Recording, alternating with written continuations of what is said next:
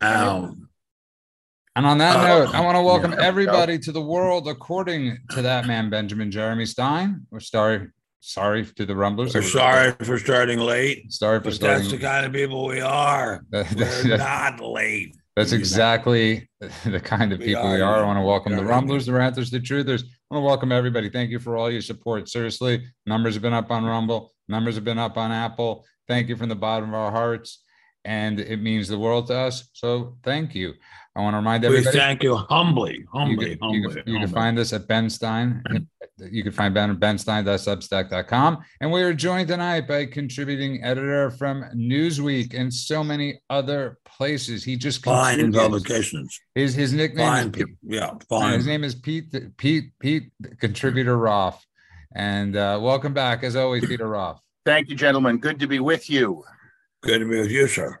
It's great to be with you. And of course, the show would not be complete without America's humble servant, actor, writer, provocateur, speechwriter to two presidents, got a third one elected, Yale, economist, expert in humorist.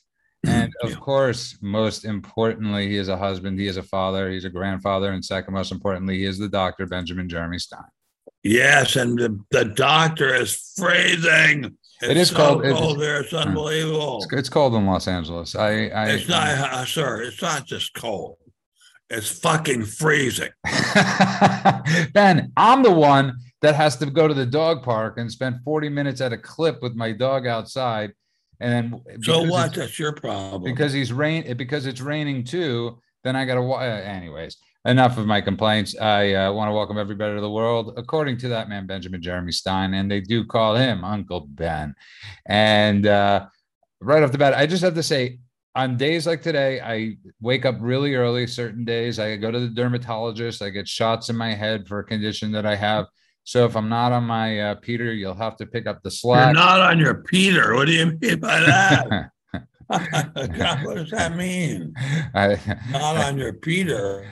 Wow. We've gone pretty far backwards. And yeah, we're really racing. We're racing past PG-13 at a pretty good clip here tonight. Yeah, sure are. I want to wish. I'm not sure if he's joining us tonight, but he brought it up on Truth that he had to take his daughter to the emergency room the other night. I hope all is well with you, Brady. And God bless you. God bless your daughter from all of us. Very much so. I really pray that everything's okay. Yes, we pray that. And right off the bat, Ben, I want to just say something really cool. And you've met him in your building. Cool. And Guns N' Roses, Guns N' Roses announced that they are doing a world tour again. And the first place they are playing is Tel Aviv. And I got to give them credit. Wonderful. Because that BDS. They were my neighbors, and they were great neighbors. Yeah. They were great neighbors. They decided to say F you to the BDS movement and F you to cancel culture. And that's rock and roll. That's punk. Good for them. Yeah. That's as punk and rock and roll. Not like that piece of shit, Mr. whatever his name is. Roger Waters. Roger Waters. And so many of them, Ben. It's so many of them. And we got to give you a hero's due because you're the same way. You got cojones the size of Bayonne, Ben, and you speak your mind.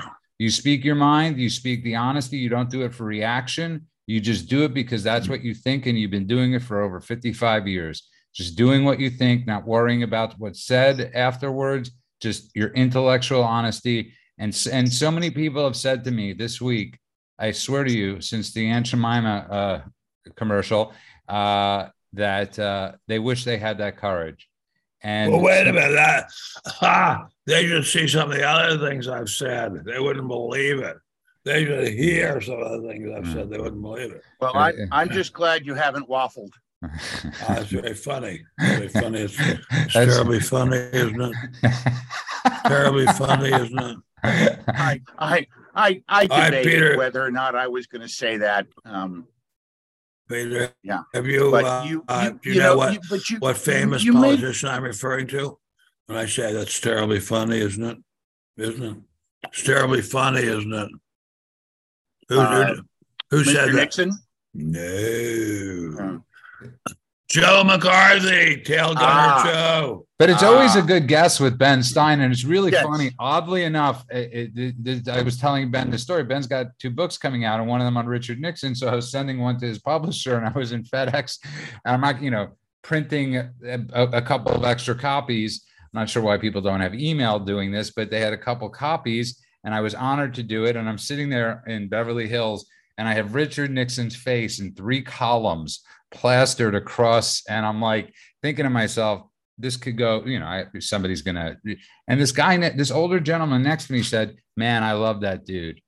And I was he was the greatest. Yeah, I was like that. About balls the size of Bayonne. Yeah, he risked nuclear war to save Eretz Israel. He literally went to DEFCON 2 to save Israel. Now, you tell me any other leader ever in history has done that. No, you're 100% correct, but I was just happy with that happening in Beverly Hills. In Santa Monica, I would not have had the same reaction.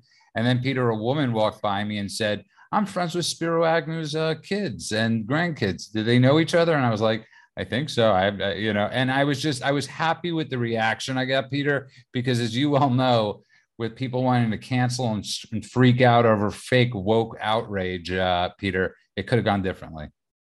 We love absolutely, Nixon, and we love Agnew was okay too. Although later in life, he became the paid stooge of the Arabs. At least he wasn't Paul Dean, Ron Dean, John Dean, John Dean, John Dean. I have shared, as I'm sure you have been, at least a time or two, a TV set with John Dean back when I was a young whelp, and the House of Representatives were deciding whether or not to impeach Bill Clinton for his improper behavior with a White House intern young enough to be his daughter in the Oval Office. John Dean was my seatmate. And I took an instant disliking to the man. I mean, I'd read his book. He was just smug, oily. Always has been. Just the kind of guy you knew would mastermind a betrayal. And what's actually very funny about that is, Ben, we have a cleaners out here we go to, Milton Edie's, that's open I think it's open 24 hours a day. And I was getting Ben's dry cleaning done, and he said Ben Stein, and he said, we started talking about, and we started talking about, I think that something with John Dean used to be a client or whatever, and he goes, what that rat. And this woman behind us hated the conversation. And the next time I saw him, he goes, "You'll never guess what happened." And I said, "That woman decided not to do her business here anymore." And he said, 100% correct. And but he had the courage. It's great when you hear people, Ben, screaming back and raging back against people. John Dean, he was quite a guy. I remember there used to be a thing called the White House Mess, which was called the Mess, not because it was a mess, it was incredibly neat, but because it was run by the Navy, and so it was like a Navy missile, and you had to be quite a high official to eat there. I was not a high enough official to eat there, but my father was, and he took me there, and I was looking around the room and all these very distinguished looking people, and there's this guy who looks like he should be, selling drugs to teenagers, and it was John Wesley Dean, and wow, he had a very, very attractive wife with huge tits. Maureen. And it's so funny. I love Ben's sense of humor, and I love his, and Peter, you too. You're very funny. Peter's a very funny guy. He texts me quite often, very Borscht Belt comedian stuff. But if you're just tuning in, you are listening to The World According to Ben Stein, and I want to welcome everybody to the show. And Ben, it's really funny. I was telling you, there was which your son sent me a really great video of a black guy that has a YouTube show, and he was so pro Ben Stein on the Aunt Jemima thing, and so are every single comment in his section. And it's funny. I bet I would listen. Obviously, it's anecdotal data, but I would venture to say to most African Americans, Aunt Jemima was a hero.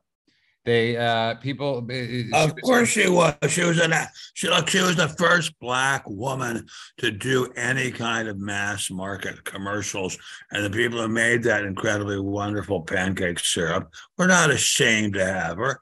It took some commie, politically correct shitheads to make trouble about it. I mean, nobody thought that the product was any worse because it was being advertised by a Black woman. Everyone knows Black women are incredibly good at making food. Come on, give me a break. Yeah, it's Peter. It's this fake woke outrage and white woke outrage, I should say. Walking around looking for reasons to be offended, so that you can put somebody else on the defensive, so that you can seize the moral high ground.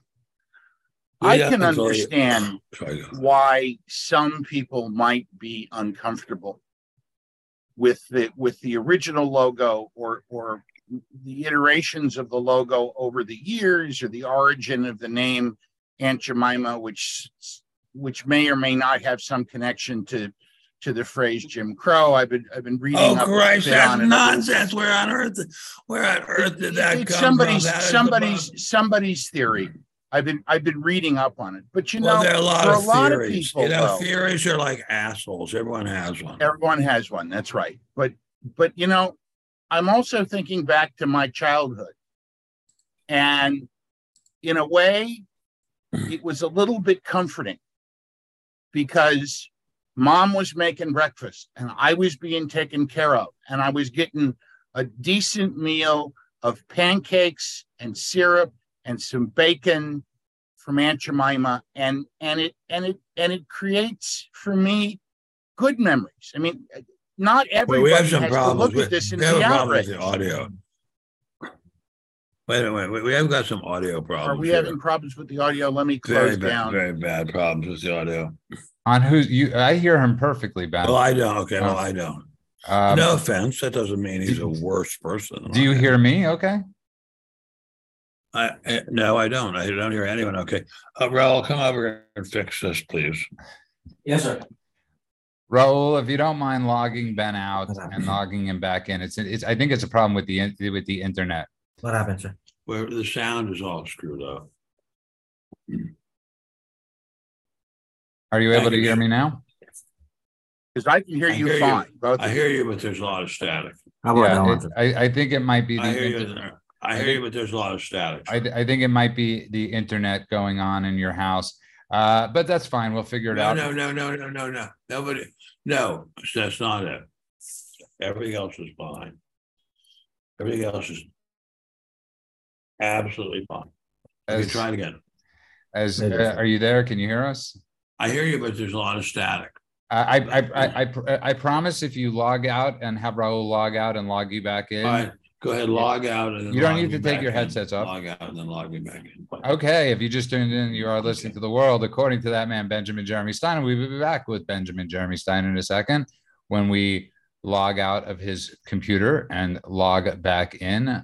Usually, and while he's doing that, am I supposed to juggle or you're supposed to play. You're supposed to play, or do the soft shoe or play the popcorn popper music or something to vamp until he comes back. That's exactly what you should be doing, by the way. I think I feel like Doc Severinsen, and Johnny's gotten up and left the desk, and I'm just shocked that you had a breakfast of bacon, eggs, and waffles and pancake syrup. I never would have imagined that being not every day, and sometimes it was dinner, but the point is that it was part of something that made me feel comfortable, appreciated, cared for by my parents, by my mother who cooked the meal, by my father who worked his tail off to put a roof over my head and clothes on my back and to allow me to live in a good neighborhood with good schools so that I could go and make something of my life. And I am tired of the radical victim movement trying to destroy the memories of my childhood or trying to make me feel guilty about things that I associate with happy memories that outrage them, and that I'm supposed to just throw all my happy memories out the window because they're ticked off that this woman with a schmata on her head was the symbol of pancakes and syrup for 100 years. Yes, and welcome back, Ben Stein. And Ben, everything is in context, and everything is in time, and we've forgotten so much about that. They don't show the little rascals. They don't show the little rascals on TV anymore. They just decided at one point not to show it because the top one. I'm giving directions to the stage crew. But everything was in time. And you brought up something that people forget about, and most people don't know about, is how many people died in the Civil War. Nobody knows that. See, that was just something nobody talks about. Let's talk about it. Wait, what's going on? Turn that off, please. The white race in America was the master race. It's not a nice word, not a nice phrase. Nobody would question that. So there were let's say roughly when the Civil War began, roughly 26 million or 27 million white people and roughly 4 million slaves. Life of slave, horrible, really terrible, but much better than it had been when they were back in Africa. Much better, no comparison. Okay, now, Civil War was fought. Roughly 700,000 white people died in that war to free the slaves. Almost no slaves fought in the war. Some did, yes. There's a great movie about that called Glory. Some did, there was no doubt. And they did magnificently. The black man has, as part of his basic genetic makeup, a stunning amount of physical courage. Okay. Nobody ever mentions that hundreds upon hundreds of thousands of white people died to free the black people. That's never happened before in all of human history, that the master race went to war to free the slave race. It's never happened before or since. And do white people get any credit for it? Of course not. Are you kidding? No. I think I think you raise it, Peter. The point he raises, and we brought it up, but I think it's an amazing point that people should really know. But I really also think it's every time people are hating on this country, that didn't happen in other countries. Okay, that didn't. Never happened in any other country. Yeah, Peter. Never happened anywhere. That's right. We fought a noble battle for a noble cause, that all men should live free. And I was thinking about that the last time I was on, and you took us out. You sang the battle hymn of the Republic, and yes, God bless you. In many of the hymn books in the modern American Christian church, the verse, "As they died to make men holy, yes, let us die to make men free," which is how it is originally written, was changed by the PC police to "live to make men free," which I think neuters the sacrifice. Of course, of course. The sons of farmers and carpenters and lawyers and doctors and teachers and laborers and people who were immigrants to this country put on the Union blue to go eradicate slavery from... Absolutely. And many of the people who put on the Confederate gray had no frigging wish at all to continue slavery. A huge number, a very, very large number of the people who fought for the Confederacy really wanted to have anything to do with slavery. They just wanted the country to get back together and every state to have its own right to do what it wanted. But the huge majority of Southerners did not own slaves, never had any plans to own slaves. Nobody in their family owned slaves. So the idea that this country was a slave-holding monster place is just nonsense. It's just nonsense dreamed up by people who want to make trouble for America.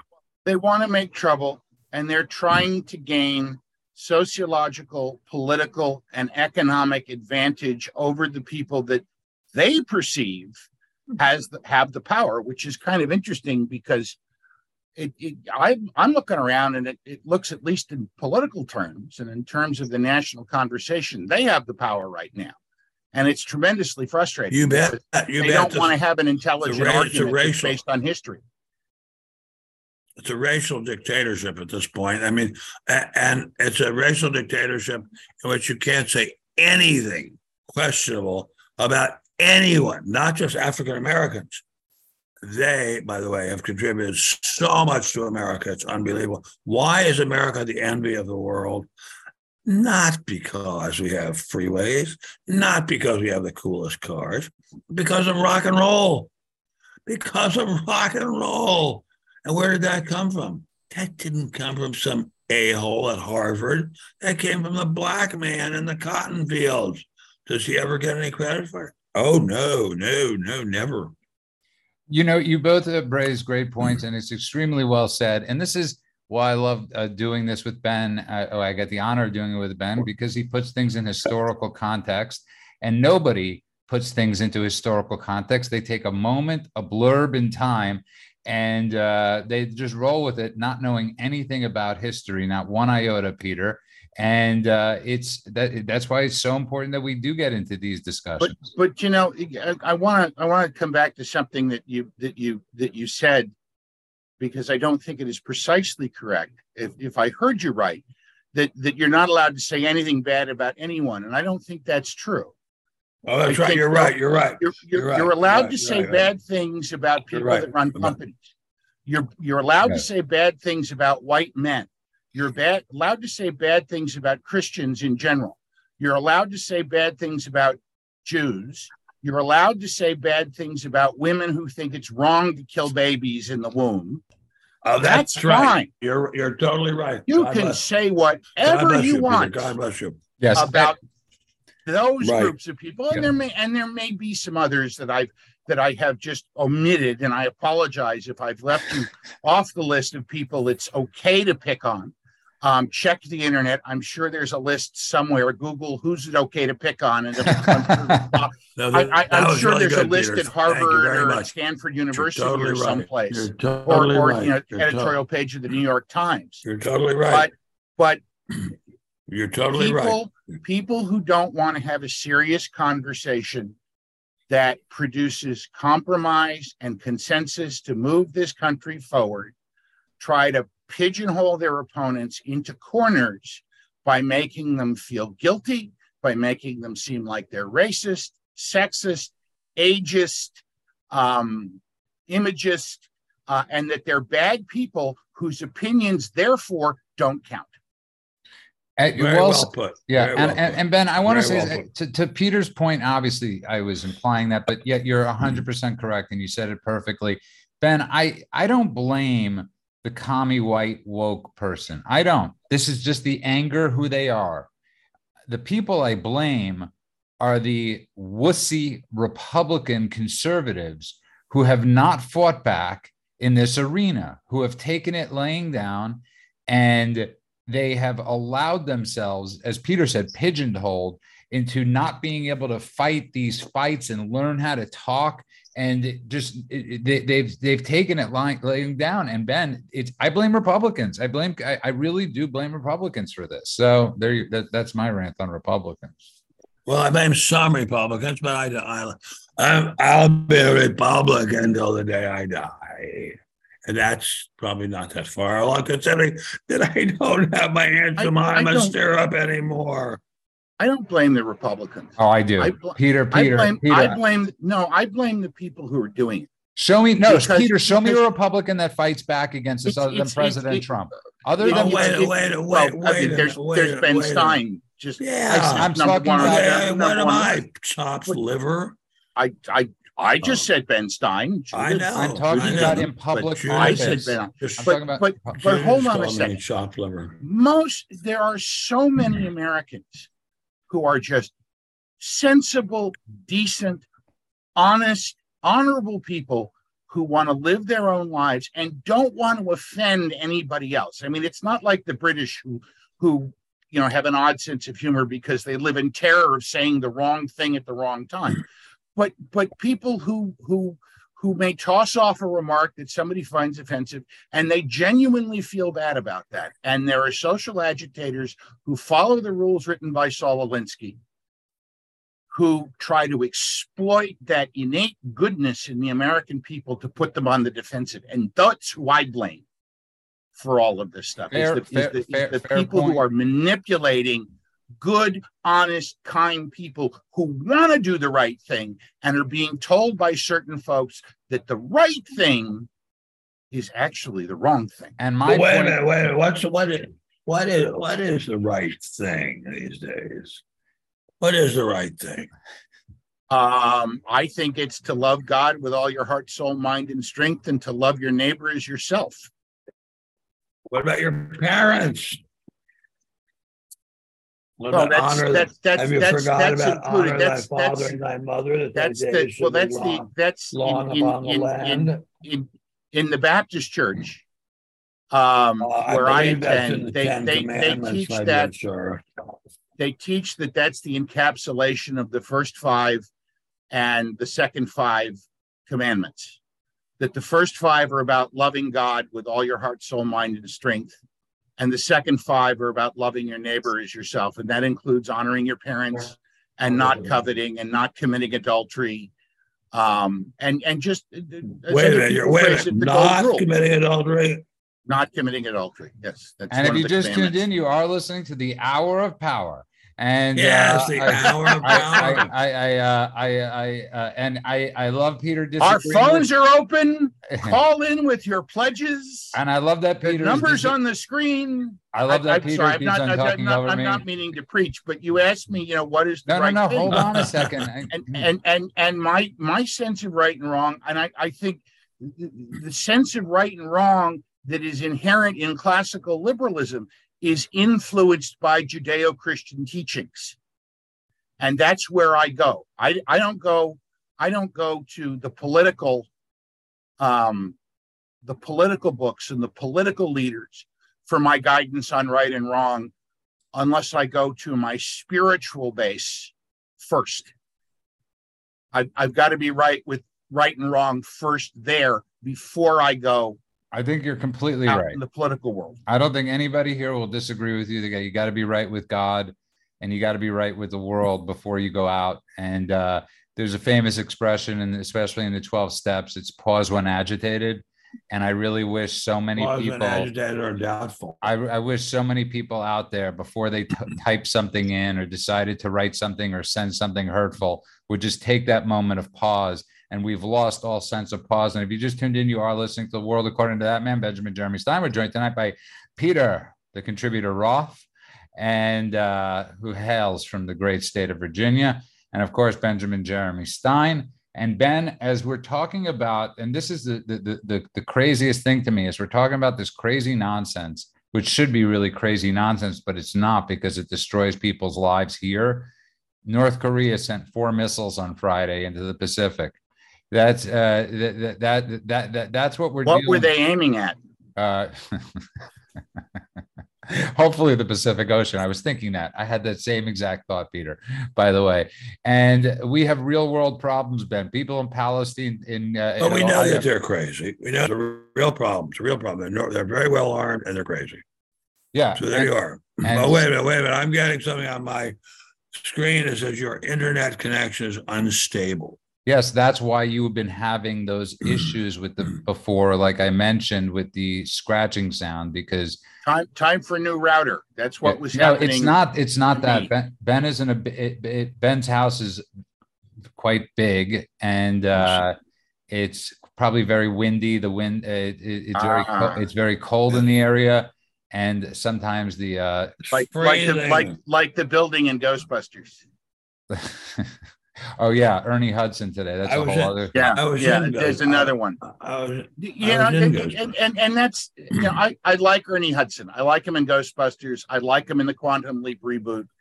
But for him to come out and say all those things, if it wasn't for Ghostbusters, no one would know who Ernie Hudson is. Who is? I don't know who is it right now. No, he's an actor. He was in Ghostbusters. You'd recognize him. No, I was in Ghostbusters 2. Right. I think he was too. Yeah. He was. He was.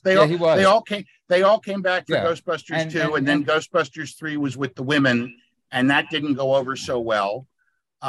So they did Ghostbusters Afterlife, which was the sort of the continuation of the original storyline. So you've seen all this crap, and you haven't seen Tropic Thunder. Tropic Thunder. I actually did not see Ghostbusters Afterlife. I missed it. Okay, but you saw the Ghostbusters. Was very disappointed. But you saw the Ghostbusters before. You're sending me YouTube videos of whatever, and you don't have time. But I am a huge fan of the Ghostbusters movies. It's because they are free market, limited government. Right. I mean, who's the villain in the Ghostbusters? The guy from the EPA. I don't even know what the hell you're talking about. In the original Ghostbusters movie. Peter, here's the deal. We want you on next Thursday night. You have to watch Tropic Thunder between now and then. I will do that. Okay, I promise. I commit to doing that. I cannot listen to a person referencing Ghostbusters that hasn't and has seen the all-female Ghostbusters. No, I didn't see it. I knew about it. I didn't. Oh, you saw it. We know you saw it. No, I didn't see it. We know you saw it. Yes, you did. I couldn't tell you who was in it. Yes, you did. You saw it. And I promise I did. And tonight we're having. But the original, you get Dan Aykroyd saying things like, "I've worked for the private sector. They expect results." I mean, how much more free market can you get? It was such a great Reagan era movie. I've never met anybody that has the love and admiration and quotes the Ghostbusters like you do. I got to be honest with you. Most people just know the song and remember a few scenes and who you're going to call Ghostbusters, but you've apparently taken that movie into your soul. It was 1984. Ronald Reagan was running for re-election. It was morning in America. The college Republicans were running around as Fritz Busters. Ben, what was your favorite decade? Oh, the 70s by far. Great. Do you care to expand or just leave it at the 70s? Well, I just had a lot of fun. A lot of drugs, a lot of fame. And I don't think I'll say anymore because my wife is watching. Although you did have way more fame later on. But way more fame, way more. All right, my favorite decade is right now because every day I get to spend very large parts of the day with my wife. That's my favorite time that there's ever been in history. But I'd like to get to something else, if I may. Today, I went to the Palm for lunch in Beverly Hills. It's a very nice restaurant, very, very expensive, but that doesn't matter to me. Anyway, and I had a very, very good meal.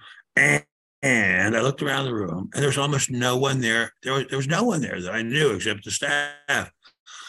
Time passes. When I first came here in the 70s, I used to have lunch at the Palm 3 or 4 times a week, and I would be with really famous people like Joan Didion and John Dunn, George Discant, very, very, very successful agent. Now it's just nobody there. What's going on? What's happened? Time has passed. Time. That's the enemy. Time is the enemy. And it's very interesting though that he brings this up because Peter, I know you're a big fan of. You're knowledgeable about these things, and when it gets to celebrity's dead. There aren't those people that you see. Very few people that you see at a place, and we live in Los Angeles, that you go, oh wow, that's so and so. And Ben used to be all the time, and all the time. And as you wrote for your GQ articles, your Monday at Morton's, those were the days. It's a very different time, Peter, where we had different types of people. I don't know what it is. I don't know what's changed. Everybody wants to blame it on anything, but Peter, we've lost those things. Yeah, you don't see as many celebrities out when you go out in Washington either. Where are they? Part of it was the gift ban. You can't take a congressman out to lunch anymore. I did not know that. I didn't know that. But yeah, you unless you've got a long-standing personal relationship, they've got to pay for their own lunch. So you can't, if you're a lobbyist, you can't take a congressman to Morton's or the Capitol Grill or, you know, any of the steakhouses in DC, the prime rib. So I think, you know, that had something to do, but that started in the 80s or the 90s. I still think it's part of the COVID hangover. People just don't want to go out.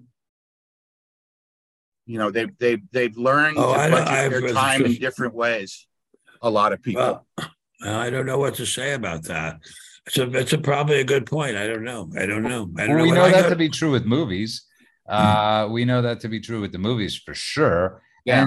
And I don't know if that's the case, Ben, or not, but I know it's got to be heartbreaking for you because I know how much nostalgia and great fondness and memories you have for so many of these places. There was a restaurant in West Hollywood called Morton's on Melrose, not the Morton Steakhouse. This one was founded by the son of that guy, and it was the hippest place in the world. It would be full of really cute girls at the bar, 2 or 3 deep.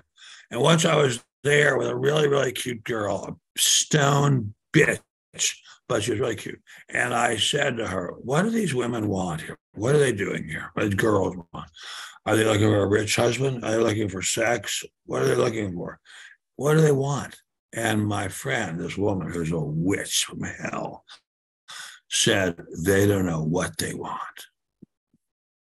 It's a very good thing to bear in mind when you're thinking about modern women. And you know, it's also oh my God, I have a much better thing to say about modern women. What? Modern women. But go on.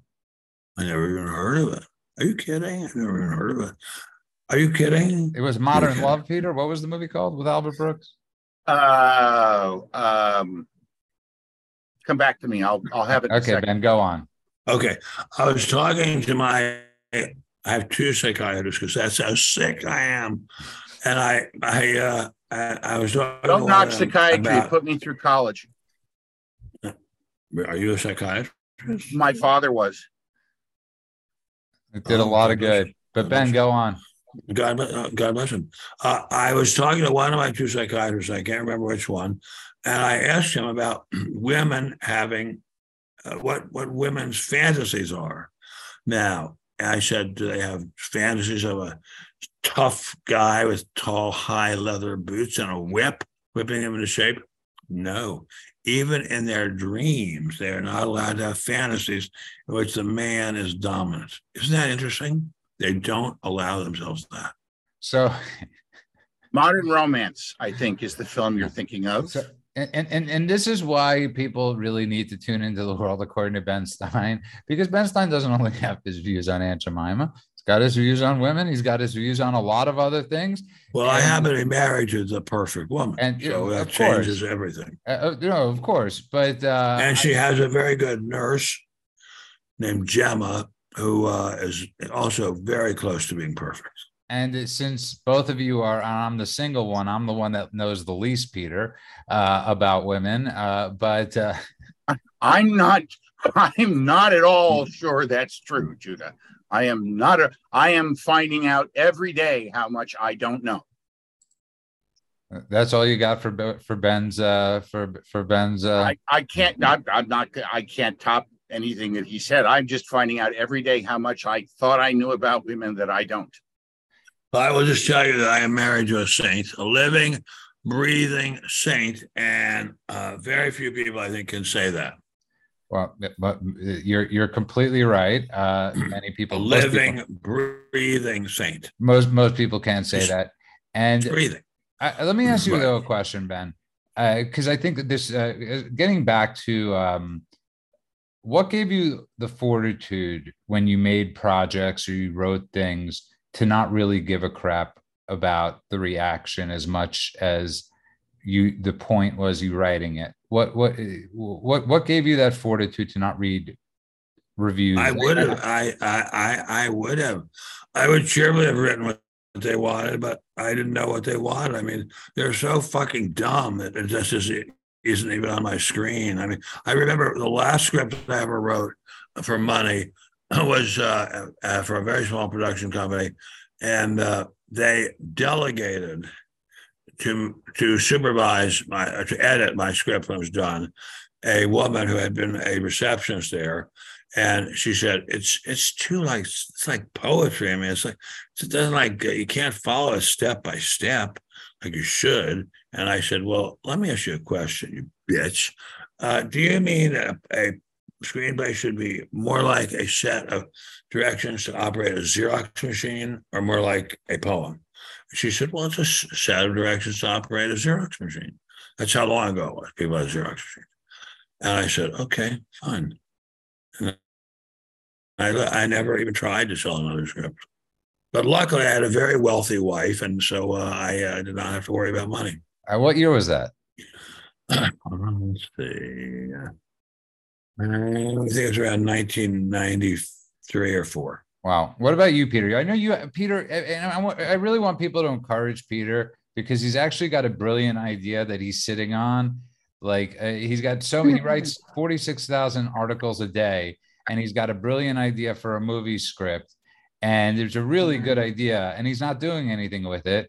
And we all need to encourage Peter, regardless of whether they say yes or no, to pitch it, write it. I'll get to it. I'll get to it. Well, yeah, you'll get it. Yeah. People who live in Alexandria, who don't have relatives or friends or are long-standing in Hollywood, they have a really great chance of selling a script. Yeah, good luck. I have 2 friends in Hollywood now. I've got you guys. He's not in Hollywood. I'm in Hollywood. And I'm not in Hollywood so that anyone would even recognize me anymore, except at the meat counter at Pavilions there, they would recognize me. And by the way, let's talk about meat. Today, the U.S. ambassador, I do too. The U.S. ambassador to Eretz Israel said, we stand with Israel against Iran. We are in lockstep with them. We will never allow Iran to get a nuclear weapon. And we are behind Israel 100%. And I know, I've said a million times, I'm a Republican. I think I'll always be a Republican. But let's give credit to Mr. Biden for doing this. I mean, come on, guys. This is where I have to say, come on, get off your ass. This is where, Ben, this heroic is where statement. I have to so disagree with you on this. I'm sorry, with all due respect, but Ben, I read the Israeli news on a daily basis. I see what the Secretary of State says. I see what the Secretary, the UN ambassador has said. This guy's ambassador to Israel. Yeah, I understand. And last week they would not promise that they would not veto. It's talking out of all sides of their mouth. Yeah, of course. Okay. They're not going to. Okay. You know what? If it's just talking out of the side of the mouth, that's the ambassador to Israel. I'll take it and run. I will absolutely not. But okay. I'm glad we got onto this, Ben, because I found something I wanted to share with you. It popped up in one of my social media feeds. It was a quote that's attributed to Golda Meir, who was the prime minister during the 73 war. And she said, if we had to have a choice between being dead and pitied and being alive with a bad image, we'd rather be alive and have the bad image. Wow. Yeah, Golda Meir was the queen of quotes. I think that's it just gets you really right, right in the heart. It is an expression of fortitude. It's great. And direction. That's what a lot of Israeli leaders have said. I mean, a lot of them have said, for example, we don't want to set an example to the world of nobility and sacrifice. We want to set an example of the world of longevity. Yeah. And like I said, I'm going by what they've been saying for the past 3 months about the settlements and everything else and the UN. I'm not going by what they're saying about we have your back with Iran. Of course you do it. It's great. Israel's the one that's going to have to actually do the job, and that whole region wants Israel to do the job with Iran. That's why. That's a hell of a lot more than most Democrats have said. You know what? I can't give credit to a situation that they are literally on the ground right now. The DNC in Israel and other parts of the world, and spreading that message of you have 60,000 people at rallies every day, or many thousands in Israel, screaming that same slogan that we had before the Senate elections: democracy's in danger. Every day you have in front of the Knesset over there, which is the parliament. You have people screaming the same exact words, Peter, that they screamed here, the same exact talking points that they were screaming here. So what's wrong with that? What's wrong with that? Because it's interfering with the way the country's being able to be run. They're trying to overthrow a fellow democracy. That's great. I will say this, even among that's foreign true, policy God bless you, and that's conservatives very nice to say. Who are reliable supporters of Israel, they have expressed tremendous unease about the current government, the constitution of the current Netanyahu government, because it is dependent upon the religious parties. They fear the influence of the religious parties there, as they fear the influence of religious parties here in the American right. That somehow they're just not tracking with what the rest of the world thinks and what the rest of the world wants to do. My opinion, I don't care what the rest of the world thinks. Right. I don't care what the rest of the world thinks. The rest of the world is a bunch of anti-Semite pigs. I don't give a damn what they say. I want Israel to be well armed and have the guts it has always had. And I think we should give lots and lots of credit to Mr. Nides, who said what he said about we've got Israel back and we're not going to let Iran have a nuclear bomb. I think this is the same Mr. Nides who last week said he was not sure that with the voting, with vetoing the vote.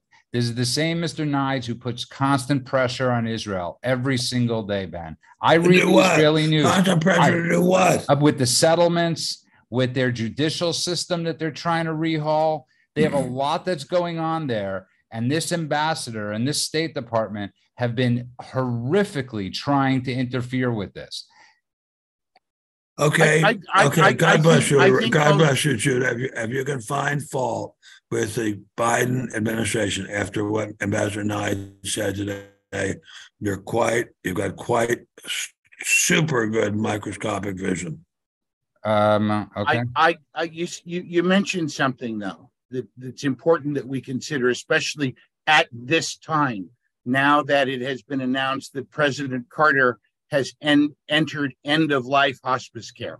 Now, we don't know if that's days, weeks, months, but at 98, he is not well. It is because of Jimmy Carter that we have to live in fear of Iran getting nuclear weapons. 100%. We bring that up all the time. If you did a poll today of the Iranian people, if you could do a poll today of the Iranian people and ask them, would you rather live under the government you have now, or would you rather live under the government you had under the Shah that Jimmy Carter pulled the rug out from under in 1977? I know how that poll would turn out. Absolutely right. And there we all agree. What? So much of the nonsense that we are dealing with today in this world that threatens American lives, American interests, is a direct result of the screw-ups Jimmy Carter made while he was president of the United States.